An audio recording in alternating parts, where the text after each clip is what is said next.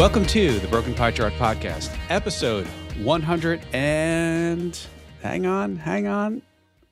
Oh yeah, 152.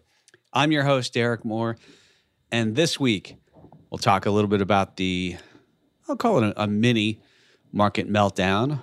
Of course, most of the strategies that I and others talk about are hedged equity strategies. So for the core investments, for the core sort of way of doing things, it's not as big of a deal. But a lot of talk in the markets about some people are referring to it as a tech wreck. We know that Netflix came out with earnings and the stock was down over 100 points the next day. Netflix is interesting. I think they met on the top line. So top line of the income statement is revenue, and they beat expectations on the bottom line. But then I think they had guided much higher on the number of subscribers, and they fell short there. And then I think they reissued guidance that was a little bit different. Look, I'm not an individual stock analyst, so I'll leave this up to other people. But certainly that stock was down quite a bit. And Netflix is one of the first companies that actually comes out with earnings of the big tech players. And some might argue that maybe they're not as important as the Apples, Google, Microsoft, Facebook, whoever else, and NVIDIA. NVIDIA's up there too. But certainly that caused a stir. And then we had a few days in the market where even all the rallies seem to have gotten sold, meaning people came in and a lot of times, or more recently, we've seen markets sell off, and the sell-offs got bought, meaning the market kind of bottomed and then came back up. In the last couple of days, we've seen some selling come in, where I think the last 4 days the S&P closed at the lows. So, but I think a lot of this has to do with the Federal Reserve meeting that's coming up January 25th, 26th. Of course, they meet for 2 days, but you don't really hear anything until the press conference. And it's, there have been other Fed meetings that I think people anticipate. By the way, Wednesday is January 26th. But it seems like this one, the Fed minutes came out, and I haven't even gotten through my intro, where I usually kind of tick off what we're going to talk about. But let's just go right into it. Let's go right into the Fed stuff. So I think a lot of people were taken aback when the Fed minutes were released. And I did an episode, there was 2 episodes ago. You can go back and listen to that. That was episode 150, titled Fed Minutes Worry the Market. And in those minutes, it just seemed like there was discussion about, hey, if we're going to be normalizing interest rates, and who knows what normal is. I mean, normal to me is more like 5%, not, hey, we're going to go from essentially 0% to a quarter point. But there was, along with the normalization or the raising of interest rates, there was discussion about reducing the balance sheet. Remember, with the balance sheet, the Fed was easing. They were adding money every month, where they were buying a number of U.S. Treasuries, the other part, MBS or mortgage-backed securities. And they were going to end that. But it didn't necessarily mean that they were going to let any of the assets on the balance sheet run off. By running off means as bonds mature that the Fed is holding, they wouldn't replace those. So they're still going to be buying bonds unless they decide to let the balance sheet run off at some level. It doesn't mean they'll let all of it run off. And so that seemed to have taken people by surprise. We know that the inflation numbers have been higher, although, interesting thing with inflation, although it was, I think, 6.92% year over year, meaning December of 2021 compared to December of 2020, which, of course, is your full year, 2021. And the expectation is the January numbers, when they're released in February, will also be, I think the expectations I've seen right around 6.9, maybe 7% annual, year over year. I shouldn't say annualized. There was something, though, in the numbers. The rate of change, the monthly rate of change, was actually lower. So inflation still went up, but the month over month was lower. So some people point to that. And it's all the, a lot of the culprits. Look, I mean, there's stuff that's going up all over the place. Washers and dryers, household goods, men's suits. I mean, I didn't look at soup, but I could certainly, I could take a look at that. But then, used cars, new cars, rental cars, lodging away from home, that's your hotels and different things like that. So, that stuff on a year-over-year base was all up. But back to these, to the Fed, I think one of the things the market is going to be looking for is a little bit more of and Powell will have this opportunity when he does the press conference, a little bit more of an opportunity to sort of outline this balance sheet runoff, if that's going to be a thing. And the other thing that they'll do is, I don't think anybody is anticipating a change in interest rates. And I think I've covered this before. You can look at the CME probability. They call it the countdown to FOMC, the FedWatch tool. And what that does is based upon where the Fed funds futures are trading. So the Fed funds, I'll give you an example. I'm looking at the January contract that actually expires January 26th. I'm sorry, it expires January 31st for meeting date January 26th. So the way that they do these, the tabs up top, and I'll put a link to it in the show notes, is you'll have the ability to see the meeting dates, but then you'll see more of the contract information. And the way that these trade, so the mid-price last close, it was 99.92. The way you do that is you take 100 minus the Fed funds future, and that's basically the implied Fed funds rate, which is what the Fed raises or lowers, among other things.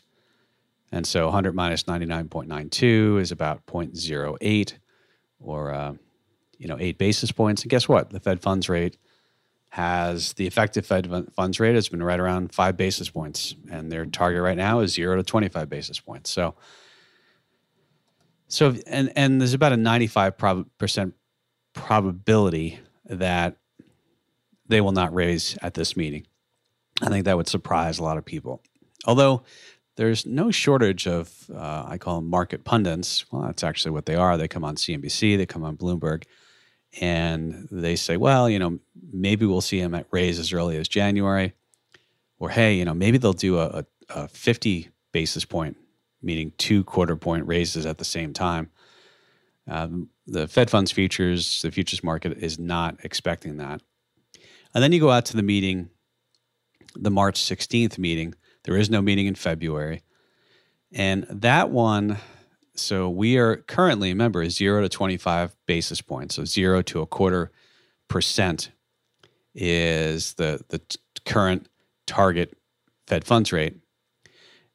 And on that meeting, there's currently, based upon what the futures price is, about an 88.7% probability that the target rate will go to, be raised by 1 quarter point.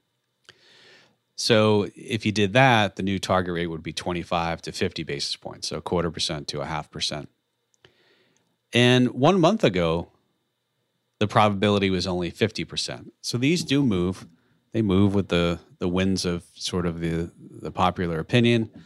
They can change, but this is what the market is expecting. There's no April meeting. There is a May meeting. And the May meeting has about a 55% probability that rates would go up another quarter point. And if you assume that they'll raise in the March meeting a quarter point, there's about a 40% probability that they'll be right where they are. So It's not quite a 50-50. It's shading to another quarter point, but I don't think that's certain. So I bring this up because, and the Fed didn't used to do these press conferences. They didn't used to do them all the time.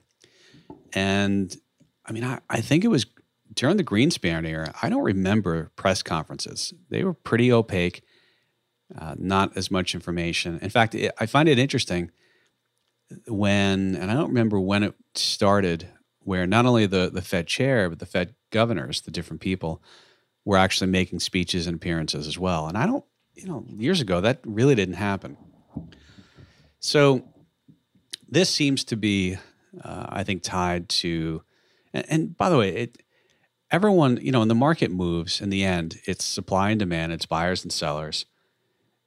That's who determines the price. It is what it is. And people's opinions and everything that's going on guides their decisions. But in the end, it's buyers and sellers. Like, everybody's selling a stock.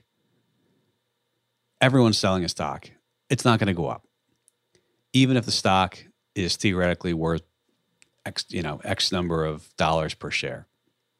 So the market sometimes, it's a matter of more sellers than buyers. And I know that sounds weird to hear from somebody who does this professionally, but I always point to the fact that there's a lot more volatility in the price of stocks and the price of markets than there is in the underlying earnings or cash flows of companies.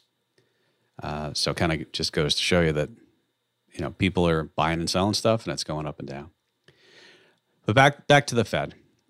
So this is, some of these are non-events.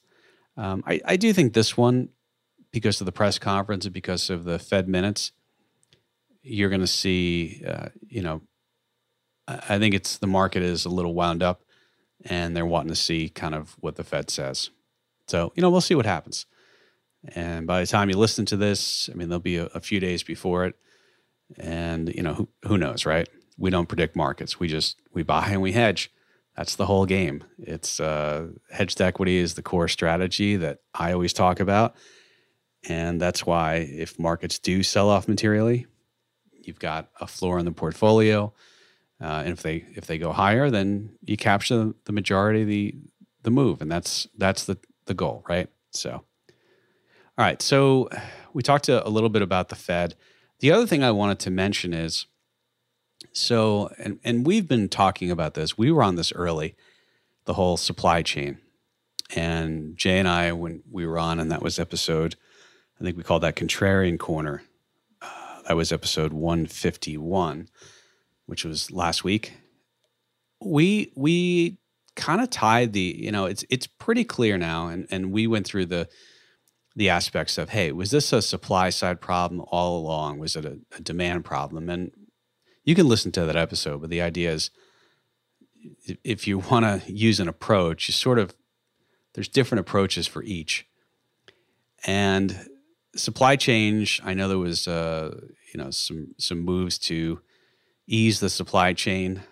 And I saw something, I think it was in a Financial Times, that looking at all the time between the ships that are out at docked and the ones that they call them, I think the term is slow steaming. Like, all right, we're just going to slow down because if we use our same speed, we're just going to get there and wait. So I think they're almost other ways of counting. There's not just the ships that are docked there.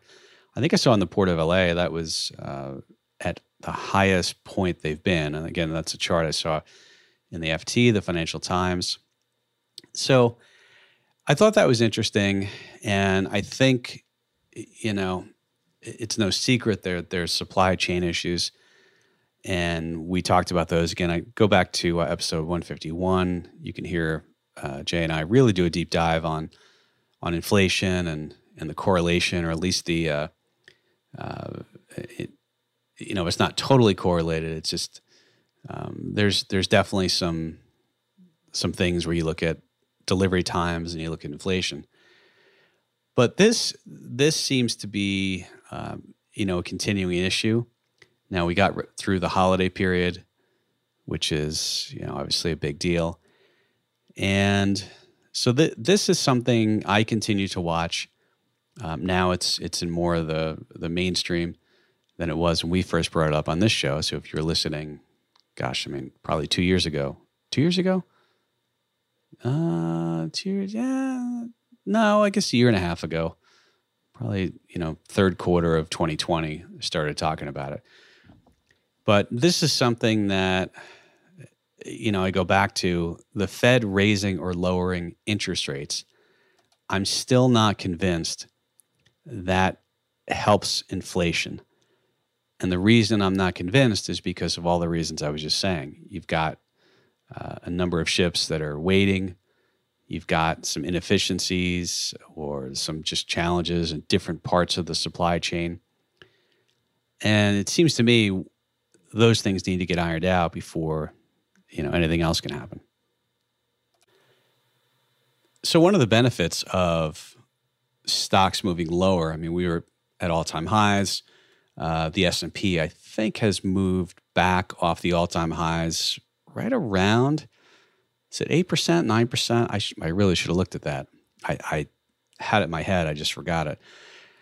But there is a positive, and that is, earnings are still, and earnings estimates are still really good. We haven't seen any change in net profit margins for corporations. And a lot of people have been discussing valuation. And look, you've heard me talk about it. I think I did one, I forget what I titled it. I guess I could look it up, where I went back. I love using the Google search function. You got to use it on a desktop. It's not available on a phone, where you can type in, market crash coming and say, hey, show me from January of 2013 to December of 2013. And you can see all the stories, or if there's certain people who always predict crashes time and time again, you can Google their name, put in, what you're looking for, put in, S&P overvalued. And I say this because I've talked about it in the past. I think there's a lot of people who are always calling for the market's demise. And we know that to build wealth over time, it's time in the market that really matters. And of course, we support and we run hedged equity strategies. So it's not to say that the markets can't retract, they can't crash, they can't do all this stuff. It's just, it's really difficult to try and time these things. And being in this business for as long as I have, I can't tell you how often I see many of the same people making many of the same predictions. And often, if you would have listened to them, you would have, missed out. Actually, we are episode 149. That was Doom and Gloom Predictions Are Worthless. And you can listen to that. But recently I saw a few. One said, the market was overvalued by 50%, is going to crash 45%. And I looked and the same person in 2013, when the S&P was around 1,700, I think, said the market was overvalued by 75%. So look, we really don't know what's going to happen with markets. But one of the things I would tell you is that besides going and listening to that, and by the way, if you want to hear a little more about hedged equity strategies and how we look at investing, Derek.Moore, DEREK.MOORE at ZegaFinancial.com. Z is in zebra, E is in Eddie, G is in George, A is in Apple. Financial is up to you to spell correctly.com. And you can, drop me a line. Drop me a line, by the way, if you want to know about how we invest, or if you have comments or feedback on the podcast. Also, if you have any ideas for content. A lot of the episodes that we've done and I've done, the ones I do solo, have come from listener suggestions. So keep those coming. So, all right, back to the market. So one of the positive things too, and I mentioned valuation, and it got me off thinking about all these predictions that come out again and again.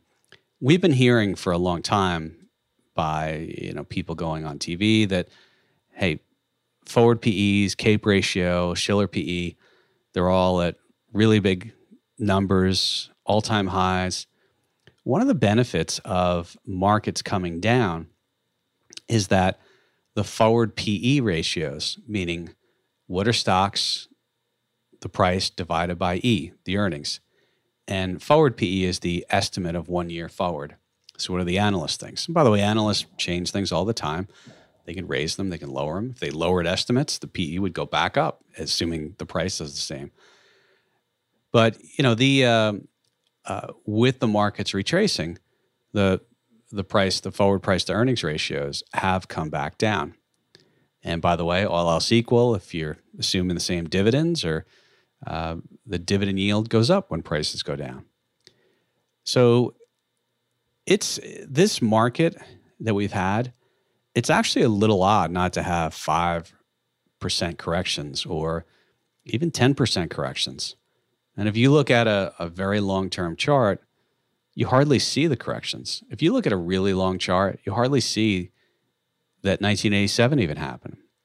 And that was on a 1, 2, I think it was 3 days before it kind of bottomed. But, that was the biggest drops, I think, in one-day history, right? Although 1929 was much worse because that lasted a few years. But everyone remembers 87. Everyone, of course, remembers 2008, 2009. But markets selling off, all else equal, and it usually never it is. But as long as earnings continue to be strong, that's actually could be a positive. And in the end, markets go up, markets go down. Depends on the buyers and sellers and mood, momentum, all that type of stuff. But earnings have been strong. And we've mentioned before in 2021, when you look at earnings growth in 2021 is about 34.5%. I'm looking at the JP Morgan numbers on their guide to the markets. If you haven't ever checked that out, I said this before, I think you can, I'm not sure if you have to be, with a firm or be in finance circles to get that, but it's just a wealth of information. The latest one they put out, the daily one, is like 71 pages. So if you like markets and you like data, and you can have a chance to look at that, it's well worth it. But earnings growth was about 34.5%. Now we're still getting earnings coming in that are Q4. Remember, you don't know the Q4 numbers until Q1 of this year. And so that will change. But the interesting thing too is the S&P was up 26.9% in 2021. Great year for stocks. And what's interesting is that multiple growth was negative, minus 7.6%. So remember, you can have price go up and earnings stay the same. And that means what that is doing is it says the multiple is growing, the multiplier off the earnings. So when you say a stock multiple, it's the price to earnings ratio. So if stock's at $100 and earnings are $10 a share, you're trading at 10 times earnings. And of course, next year, 1 year forward is the estimate, and that's you're trading at a forward PE. But what happened last year was that multiple declined, but earnings growth really drove it drove all the move. So I bring that up again because multiples actually have shrunk, and they've shrunk more because the markets have sold off. So in a roundabout way, that actually helps a little bit of the valuation. Now, again, I don't make market predictions. Get invested, get some hedges, get some buffers in there, because we never know what market's going to do. And the interesting thing too, and maybe we'll talk about this a little more next week, is the idea of the hedger's opportunity. The hedger's opportunity is if you avoid losses through hedging, or you have hedges that go up when markets go down, you can reinvest the hedging profits or avoided losses when the market's lower. So maybe we'll save that for another episode. But I just wanted to, I've been getting a number of questions, and I think right now, if you're sort of an armchair watcher of the markets, you're looking at the Fed meeting see what they say. Of course, you won't have the minutes until the minutes don't come out. What are they, 6-8 weeks, I think. But, you'll get the minutes eventually. But I imagine that at the press conference, they're going to be fully loaded with questions for Chairman Powell. So I'll be watching that. And, look, stay invested, stay hedged. With that, we'll call it good.